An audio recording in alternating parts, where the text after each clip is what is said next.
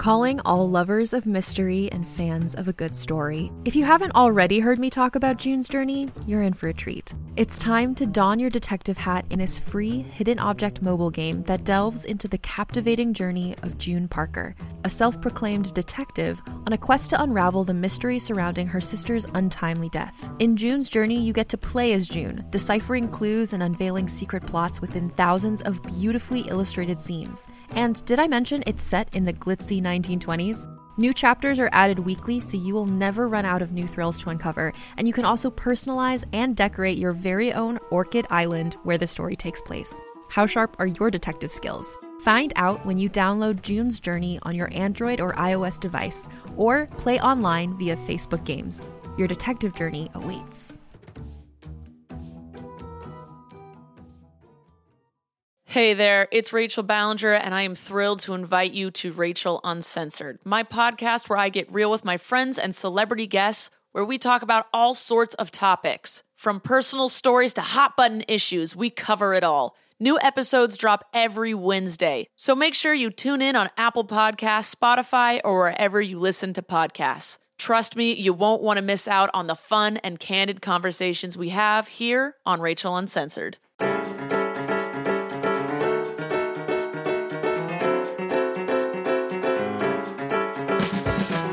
Welcome to Awkward Sex in the City. I'm with Sarah Kennedy. And real quick, before I forget, all her Instas and socials are Sarah K. Comedy, at Sarah K. Comedy. And her website is sarahkcomedy.com. And you're an amazing storyteller, improviser, stand-up from Albuquerque, New Mexico, now 4 years in New York City. And we talk about, real quick, for Sarah and myself, because I also get like a knee-jerk reaction, there is talk about knee injuries in this one. We have talk about Sarah's engagement, and we talk about Sarah being trouble adjacent and empath. And it's a really fun episode, and I think you guys are going to enjoy it. And then he called all of us the next day, and he was like, I had a dream about Grandma. And we were like, what happened? He and my uncle were just hanging out, and my grandma came up to them, and they were just like, oh, gosh, Grandma. Oh, holy moly. Oh, whoa, you're here. I would like put on like NSYNC, Britney Spears, blast it in my room. Oh, you can't even do the bye. Like the choreography is knee like necessary. And, like I didn't even know what was happening, and I would just like hit it back in. And I had this guy come up to me, and he was just like, "Hey, if you like boobs so much, you ever just like look in a mirror and get all up in your own boobs?" He was like kind of being sincere, wasn't he? A little bit. I mean, for sure. He was just like, "I just don't understand. You got them, so how come you like them?"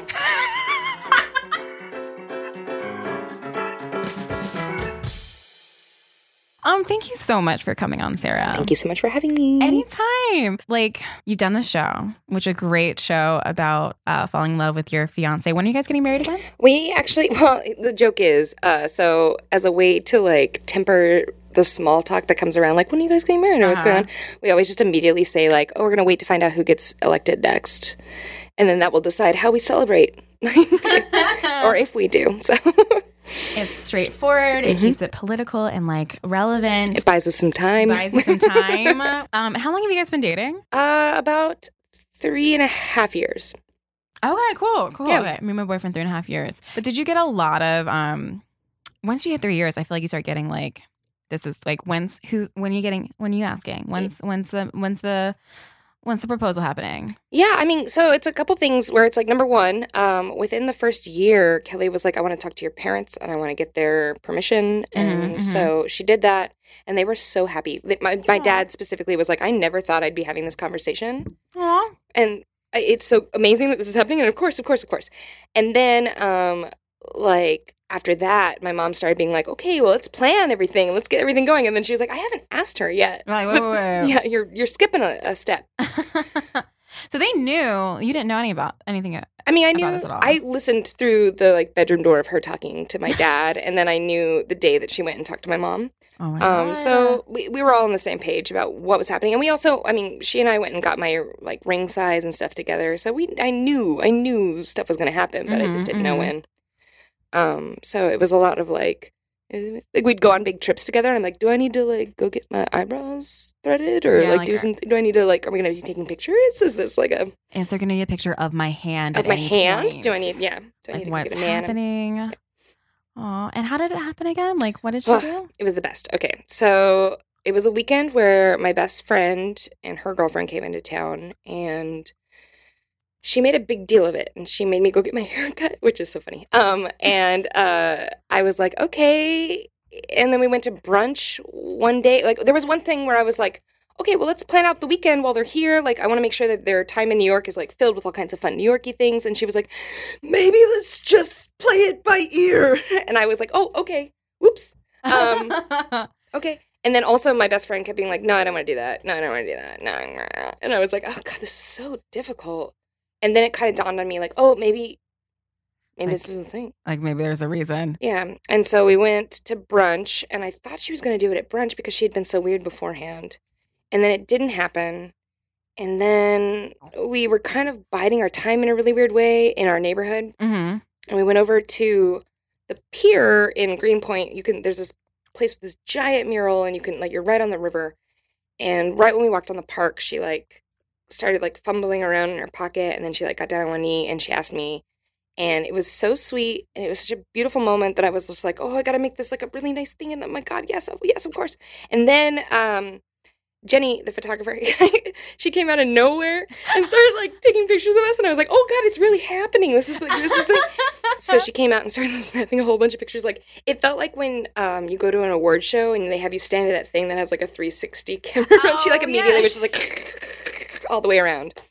And it was awesome. And I was like, I have to call my mom because we have this one picture. I'm going to put it up on the internet right now. And I called my mom, and she was just like, oh, honey, I'm so excited for you. I got to go. I'm at the farmer's market in my hometown, which I was like, oh, I mean, I got really, like, insecure about it. And I was like, well, I mean, it's different. I know it's different when girls marry other girls, and, like, it's maybe not, like, the same thing. And, like, that's fine. And I'm not going to let it ruin this moment. Yeah. And Jenny's here, so we're going to keep taking pictures.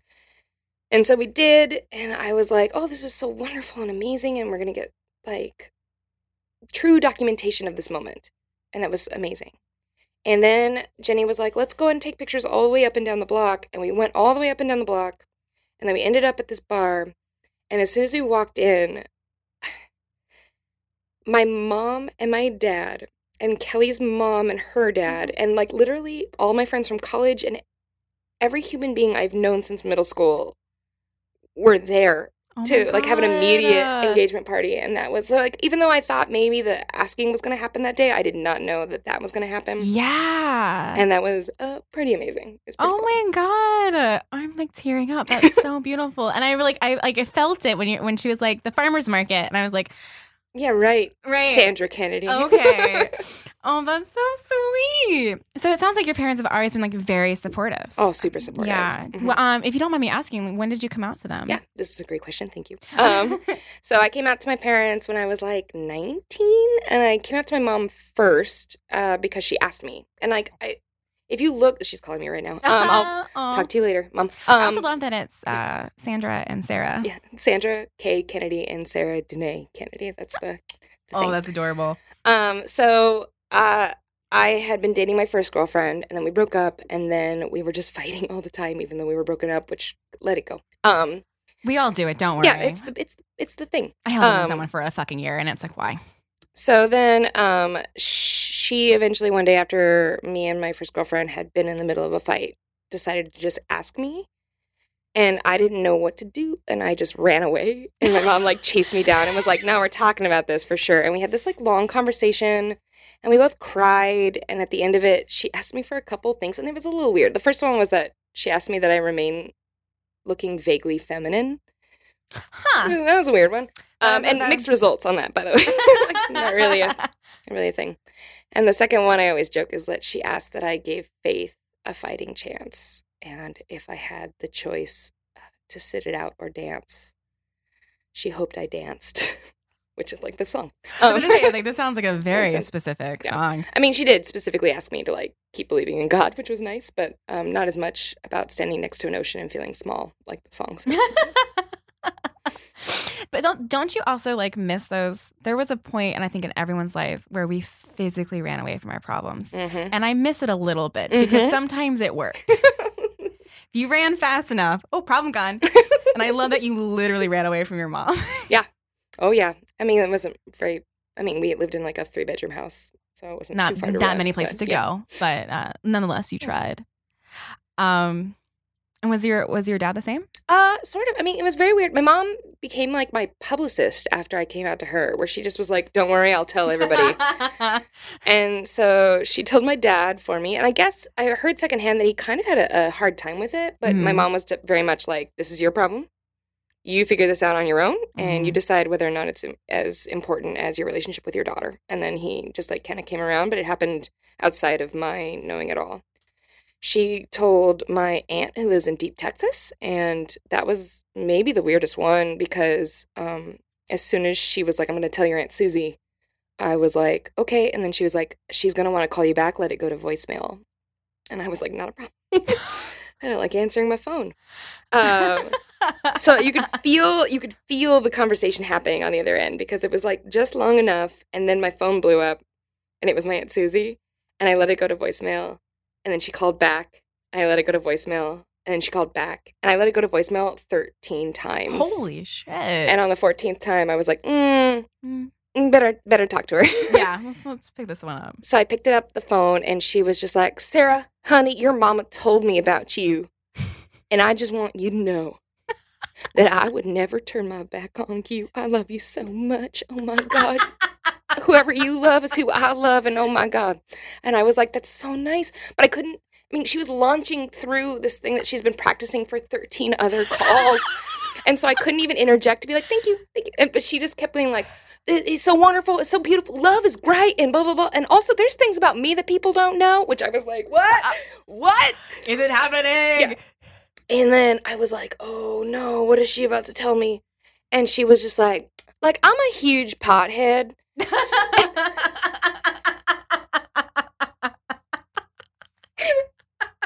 It was so amazing. I could not even believe, number one, that she was sharing that with me. That was amazing. Number two, that she thought that those two things were comparable. That blows my mind. And so then I was just like, oh no, it was like I get this gift, and I was just like, "Aunt Susie, no, I love you. I would never turn my back on you. You're so amazing. When's your parade?" Do you vape or like bowls? Exactly. The parade's in April, by the way. Oh my God. My cheeks like literally hurt. Oh, Aunt Susie. Oh my God. It's one of my favorite stories. Was there anyone else that you were like, "Oh, was not expecting that"? My grandma was always a person that we were always very worried about. My family's had a weird relationship with my grandma because it's like, don't tell grandma. But then as soon as she finds out about anything, she's always like, cool. So it's like, why are we hiding this from grandma? Yeah, like, exactly. Why? Is it just because she's old? Yeah, or like, yeah, it's just like this thing where it's like, let's take care of the matriarch, or like, let's make sure that she's okay. And so like my uncle had like a motorcycle, and like it slipped out that he had that, and she was like, yeah, okay. He's a grown adult. Have it. Yeah. And so then my mom was like, "I'm going to tell your grandma." And I was like, oh, Lord. Is she going to call me? Because I don't even know if she knows how to leave a voicemail. Yeah. But she called my grandma, and then afterwards I heard that my grandma was like, "Well, of course, and I love her no matter what." And it was just like the end of it. Done. It was perfect. Yeah. And I will tell you, it was not very long after that she passed away. Oh.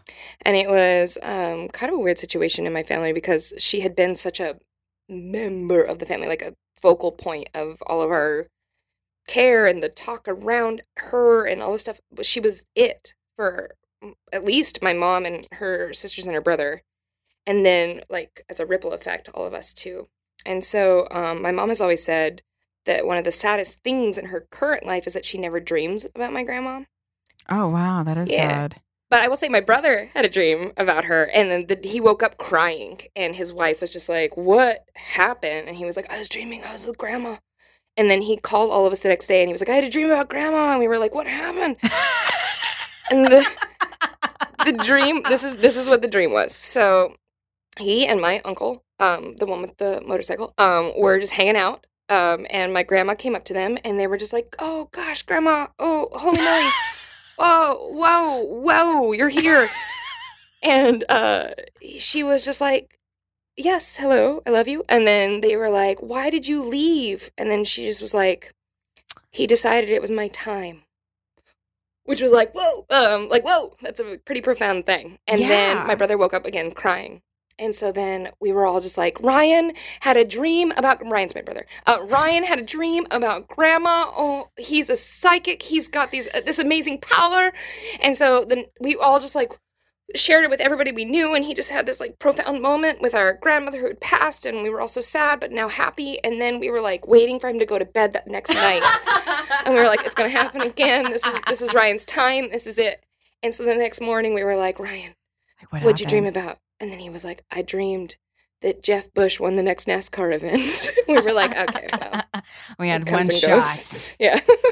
Do you ever get sick of people like asking you specific questions because you do like ladies? Like, are you ever just like, okay, guys, can we like talk about anything else? Like, not that happens, but like I feel like, I feel like right now I'm even like, let's just talk about you. That's great. Liking ladies. And like, I feel like sometimes that's not fair though. Like, but. Yeah. No, I don't mind it at all. I mean, I really think that it's one of those things where it's like, if a person has never even thought about it, then me talking about it might at least help them think about it. And then they can be like, no, or they can be like, oh, maybe. But I guess it depends on the type of conversation. Like, this is awesome. Like, you guys are my friends, so I don't mind talking about all that. I will say I did this show in Amarillo, like where my aunt lives. So I did this show in Amarillo, and I got up on stage, and I pretty much just talked like this.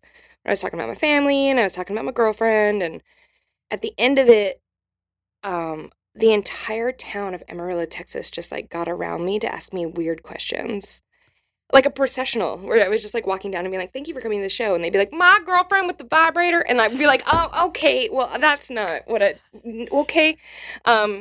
And I had this guy come up to me, and he was just like, hey, if you like boobs so much, you ever just like look in a mirror and get all up in your own boobs? And I was like, oh God, why are you asking me this? This is crazy. And the probably the craziest part was he was like kind of being sincere, wasn't he? A little bit. I mean, for sure. He was just like, I just don't understand. You got them, so how come you like them?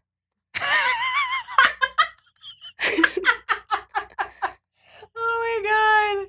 Oh. It was crazy. Like, I don't think I ever expected that, like, as a question for you. Like, I mean, yeah. So, like, it's been that on occasion. And then I, like, occasionally will get into, like, internet fights with people who, like, the other day I got on some weird Facebook, and I never engage like this on the internet where I'm just like, you know what, troll, I'll give you what for. Yeah, because it never works out, no, right? It never. Like, we're smart enough to know, but sometimes something just, like, hits a nerve. And dig it out. So, like, even with this guy, I ended up saying at the end of the conversation, like, I'm going to turn off notifications on this now because this is not going anywhere good. But he had mentioned something about how Queer Eye was, like, normalizing perversion. And I was like, I'm sorry, Queer Eye is the most beautiful, pure thing that we have right now. Yeah. And it can transform your entire day just to watch it. And Jonathan Van Ness in particular is such a pure soul that, like, it is worth it to see him. And then, like, he tried to, like, turn the Bible on me.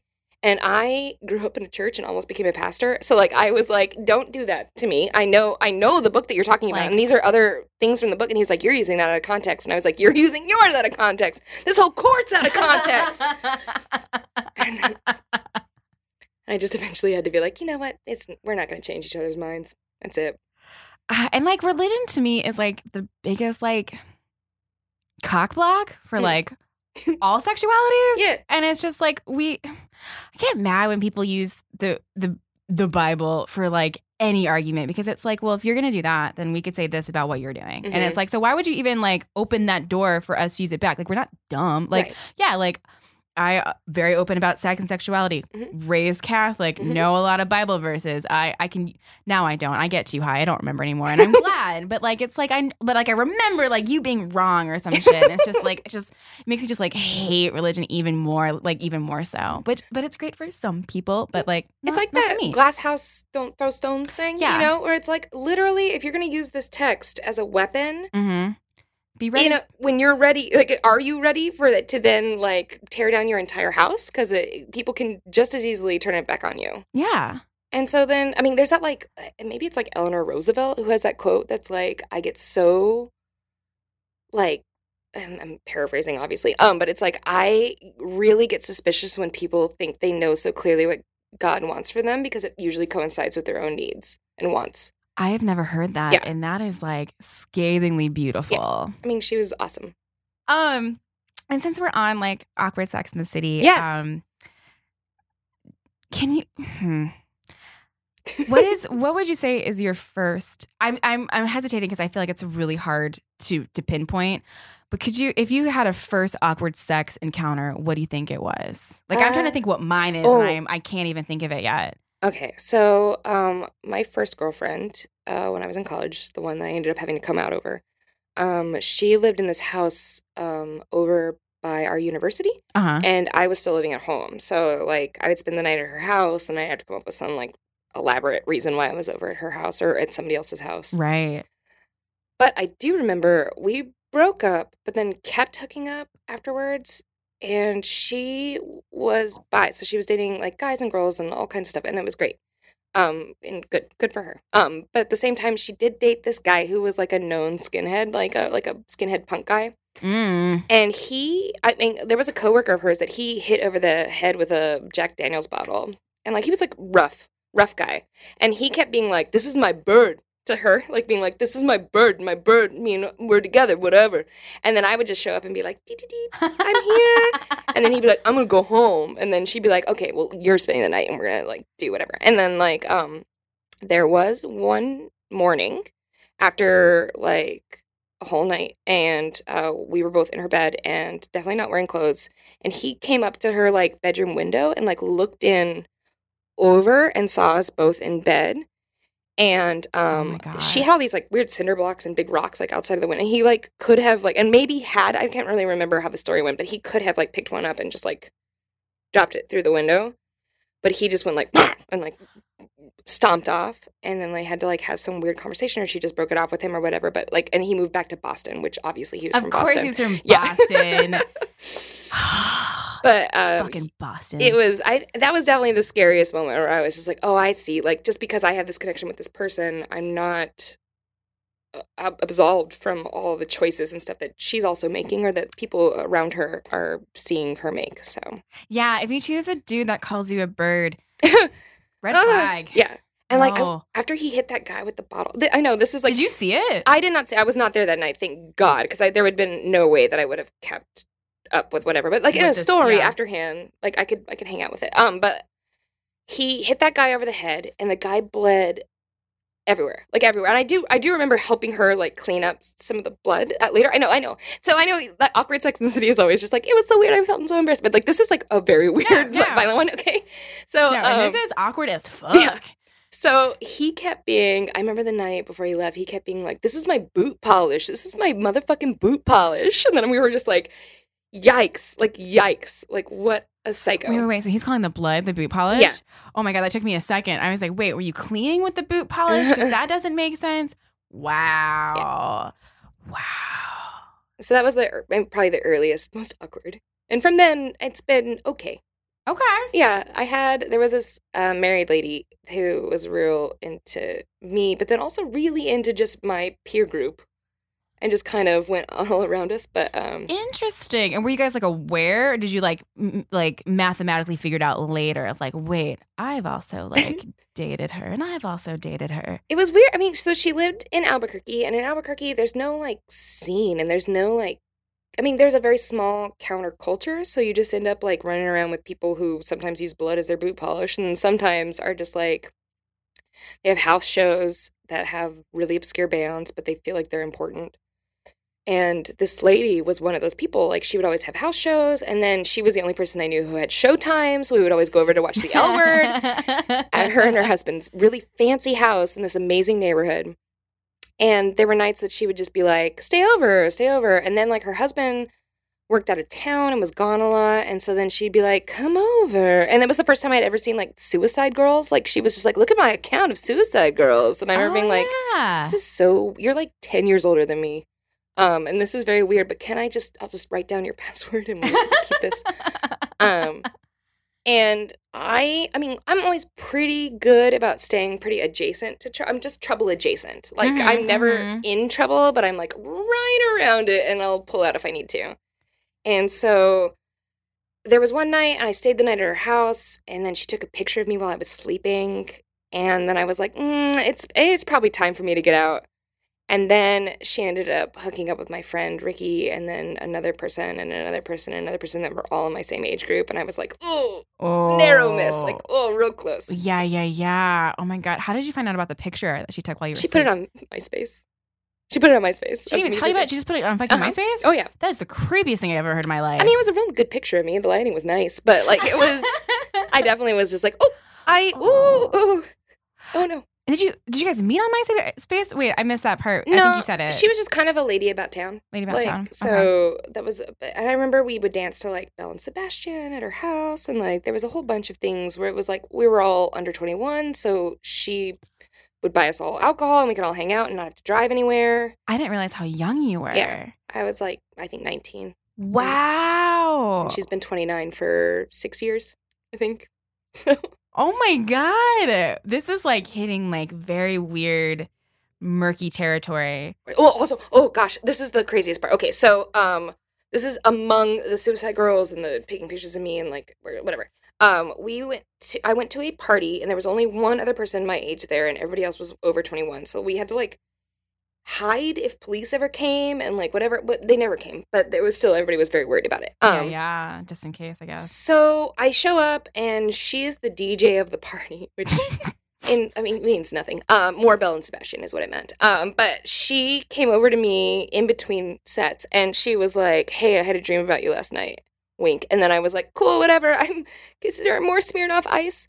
And so then her husband, who literally, I mean, he worked so hard and out of town, and he had to commute like an hour and a half every day to go to work, was just like, I'm tired and I have to go home. And then I was like, I'll drive her home. I don't mind. And I waited and stopped the Smirnoff Ices because I knew I had to drive. And then we got in the car and went home. And then right before I left, she like climbed over the driver's seat and then started like kissing me. And I was just like, whoa, hey, no, lady, you get on in. you get. And so I was just like, what happened? Oh my God. And so she went inside and it was kind of it. And I was like, okay, it's not a problem. I did like the right thing on this. This is fine. I showed up on Sunday for the L word. And like we walk, I knock on the door and we walk in and then she like leans into me and she goes, I told her husband's name, everything, don't worry about it. And I was like, why did you tell him anything? Nothing happened. And then he was like there immediately in the next room and was just like, and I was like, I'm here for the lesbian show. And so then like it was definitely, and then like I remember halfway through it felt so awkward to just sit in the same room as them and a couple other people who did not know what was going on, that I excused myself to the kitchen to like go and get another beer. And I opened the fridge, I grabbed a beer, and it was just like a horror movie where I shut the fridge and she was there. She was like right there. And I was like, oh no. And she like cornered me in the kitchen. And I like left before the episode was over because I was just like, I cannot be part of whatever this is. Was she trying to talk to you or was she like trying to like make out or like? The talking happened first, but then as she like cornered me, she was trying to like, you know, like get a leg in and do some stuff. And I was just like, this is not good. I don't like any of this. Like, this is not consensual. Yeah. So I was like, it was a real rough time. But, I mean, you know. Wow. I'm like stiff. Like, I'm just like, oh my God. And so when did you move to New York? Did you come like right after college? No, I wish. Gosh, I wish so badly that I had like save some time and just come straight to New York. But I lived in New Mexico from the time that I was born until I was 29. So oh wow, okay. It was about 4 years ago, and I came here. I mean, so when I started comedy, there's no comedy club in Albuquerque, so we had to do everything ourselves. Yeah. And then eventually, I was just like, well, what would happen if I went someplace where you could just be a joke teller? Yeah. And then a producer and all these other things. Yeah. And then I got to New York and I was like, oh, I get it. You have to do the exact same thing. You have to produce and promote and book and everything yourself. But it was actually kind of nice because I had that skill set of being able to do it. And so I just like launched right into like, okay, well, I'll just put on my own show here and we'll do a thing here. And I know how to do a mic and we can make that happen. Because that was the scariest thing when I finally like quit improv because I was the worst at it. And then everyone's like, people like get on other shows, and I was like, but I'm no one. Yeah. Like no one wants you on a show when you're no one yet. And so the idea of even like starting your own show is like the biggest, like scariest thing in the world. Which now it's like everyone fucking does it. Like who fucking cares? But to have that, to go in and be like, no, I'm good. Like I got this. Like that's huge. I will say improv wise though, I was doing improv in Albuquerque and also stand up and also everything because you just do that in a small town. But there was one night that I was backstage while my friends were doing improv like right behind me. And I was like, they are making this up out of nothing. Like this is so hard. How are they doing this? And so I think that is still, I mean, I think when you don't know how the inner workings of an art form, you can think like, oh, I don't know, whoa, how do they even do this? Like, how did they get up in the middle of this bar and make everybody pay attention to mixed results? And like, but I think it's once you start doing it, you're just like, oh, you just do. You just go and do it. Yeah. Nike had it right this whole time. The whole time. That's crazy. Speaking of like first in New York City, do you remember your first sexual experience in New York City? Yeah, I mean, yeah. So I told this at the show, but like there was that girl, Tinder Kim, that I had met, and we went on a bunch of dates. I met her friends. She worked for Comedy Central. So yes. I was just like, this has to be pretty immediately serious. But there, for some reason, because again, I was kind of fresh off a breakup from moving and like all this stuff that I just wasn't really sure or ready. Yeah. And so like, there was one night where we got done with our date, and then she was like, well, let me walk you to the train. And I was like, okay.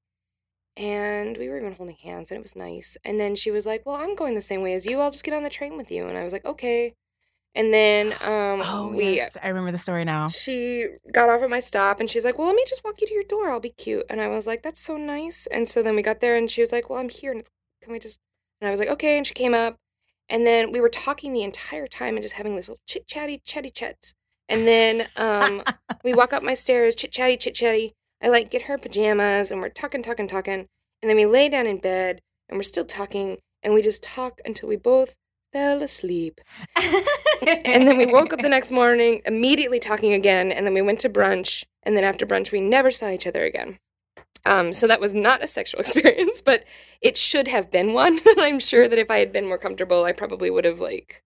But I honestly can't tell if either one of you wanted that to be a sexual experience. She definitely did. You think so? I really do feel so, because there was a couple times where but I also, like, I'm an empath, but by being an empath, especially in New York City, sometimes I feel like that makes me a sociopath with a heart of gold.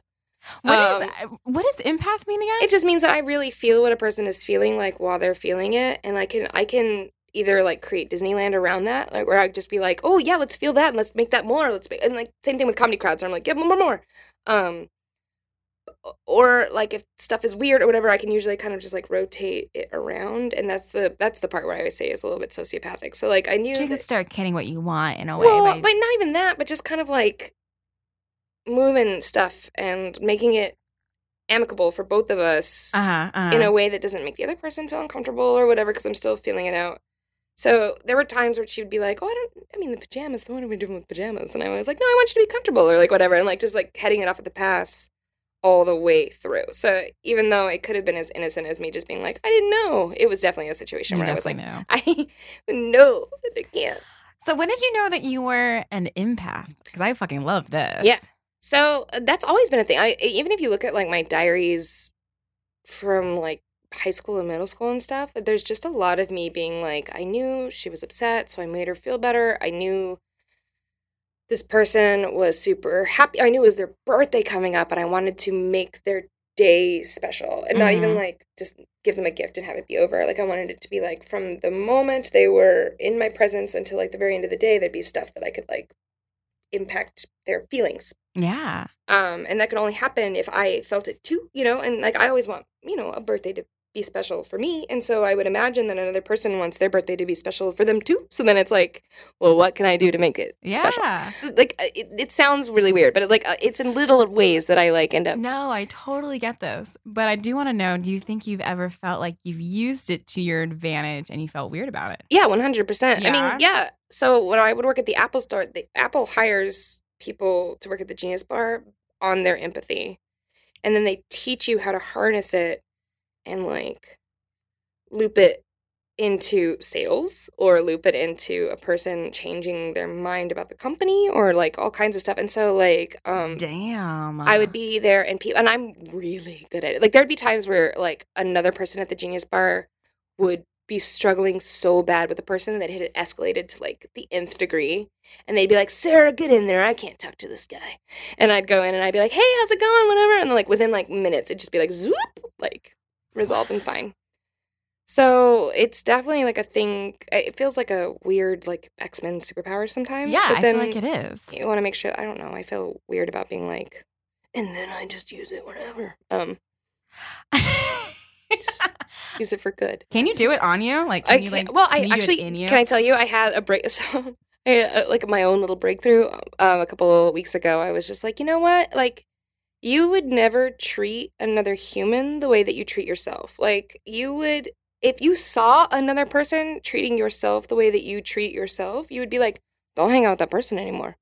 So I was like, what if you just disassociated enough that you created, like, a Sarah that you, like, had to keep dates with and you had to, like, do self-care stuff. Well, not even self-care, care for.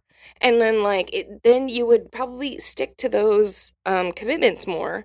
And if you're just thinking, like, not me, that person, I'll work on them, like, whatever. Yeah. And so it's been, I mean, you know, it works out some of the time. But when did you have this breakthrough? A couple weeks ago, I've been swimming as, like, a way to work out, I guess. But I fucking love swimming. I love it. It's I have a bad hip and a bad knee, and, like, so, like, running is messed up for me, and bikes are messed up for me. I'm turning into the person that I'm like, please stop talking about your workout. But... Swimming is a nice one for me. Oh, no, I love it. I also have a bad knee, and I always love talking to people about bad knees because it fucking sucks. So my knee is like, so this is like your ball joint. And sure, if you guys can't see it right now, one hand is around her fist, and her fist is her knee, I think. Yeah, so this is cap. the joint. Oh, the joint. This is like the leg. This is normal, right? Sure. I mean, for the people at home, yes. I love this. So this is my knee. It's like slightly to the side. So anytime I do like a hard turn, dislocates. I have a very similar injury. Yeah. Do you know how you busted your knee? It's just skeletal. Really? Yeah. I threw mine out fake breakdancing in 9th grade. I was mocking breakdancers, and don't mock breakdancers because karmically they'll hurt you. I remember the exact feeling of it popping out of the socket, and I was just like, oh no. You hear it. Yeah. And you just go down. Down immediately. And so I was just like, well, oh gosh. And then it was Oliver, so we had to get on stage in 5 minutes. And then I was like, I put on my orphan outfit and I went out there, and I was not even the lead. I was in the chorus, and I was like limping the entire time, being like, the show must go on. Did you hit it back in? I did. Oh, immediately, because they were like, places, everyone. And I was like, let's go. And so it's just such a specific pain. Oh. It's such a it's so awful. Oh, God. And so that was it? So that was that one. And then the next year I threw it out again during a dance audition. And then I did it a couple other times while I was working at this pizza place where I would slip on, like, the wet floor or whatever. And so it's just, it's just messed up forever. Well, to make you feel less awkward, so it's been happening to me. I can remember the first time it happened to me, I was like 6. We were like playing, like we were racing, and I was in the lead too, which is great because I was like the fat kid and just like turned and just went down. And my dad was like, you're being a pussy, like you're fine. And I was like, I can't describe the pain to you that I'm feeling, but like this is so real. And so it happened for like, it's been a long time, knock on wood. I do like old lady exercises, like the ankle weights, and you slowly, you know. And but this is a content warning I'm going to need at the top of this episode when I listen to it again. Just content warning, knee injury. But keep going. Injury. But I was like, I wouldn't admit it for a long time, but I wanted to be like a performer. So I would like put on like NSYNC, Britney Spears, blast it in my room. Oh, you can't even do the bye, bye, bye. Like the choreography is knee like necessary. I probably in one summer of just like playing out those CDs 20 times. My knees just dislocated. Oh, and like, God. I didn't even know what was happening. And I would just like hit it back in. And then finally it happened in college. And I was like training for a marathon. It happened. And my dad was like, how convenient. Oh, no. So we went to the doctors. The doctors didn't believe me. We finally got an MRI. They were like, it's nothing. And then finally we got it. And they were like, oh, shit. they were like, you're neat. Like, you can't, There's don't no stop. need. Stop Yeah. doing things where you pivot. And I was like, this is the best excuse for anything. That's so.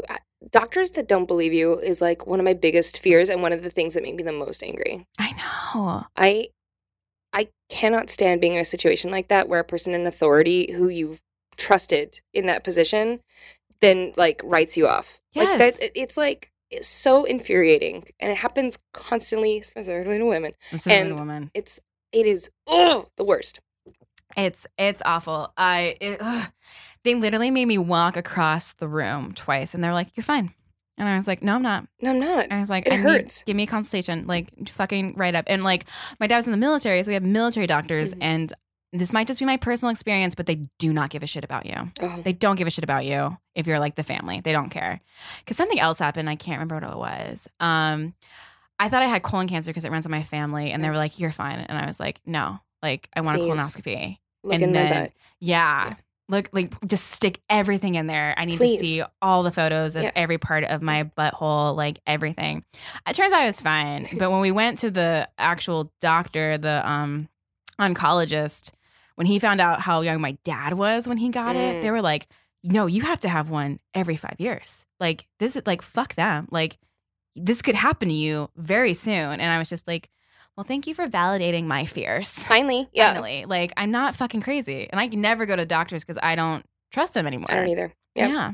I had a doctor's appointment today that I rescheduled, that I will probably reschedule again, that I will probably reschedule again, that I'll probably reschedule again. I'm so bad about it. This feels like a great time to stop. But before we do, is there anything else like you want to talk about or like? I'd like to shower you in praise for all the stuff that you do. This thank is you a so great much. podcast, and your shows are always amazing. And it's so nice. Like, immediately walking into the Pleasure Chest, like, I think sometimes people can feel awkward going to places like that, and they do, as a staff and like as a place, work really hard to make everybody comfortable. They're amazing But about that. doing yeah. an event like what you do just brings people together and makes everybody so comfortable, and it makes people, I think, more open to sexual health and sex positivity and stuff. And so I really appreciate that. Oh, thank you. Thank you so much. Like, you kind of, I forget like that people are like affected by it. And it's like always really cool to hear. So like, thank you a lot. And of course, I always want you to come back. And I'm so glad this worked out. Yeah. And I'm glad Bobby met you and talked Yeah. all your praises. And yay. You guys are wonderful. He's wonderful. Thank You're wonderful. you. Everyone's wonderful. Yeah. Guys, thank you so much for listening. I hope you enjoyed. Remember Sarah K. Amity for her Insta, socials, all the things, and then sarahkcomedy.com if you want to see her in New York.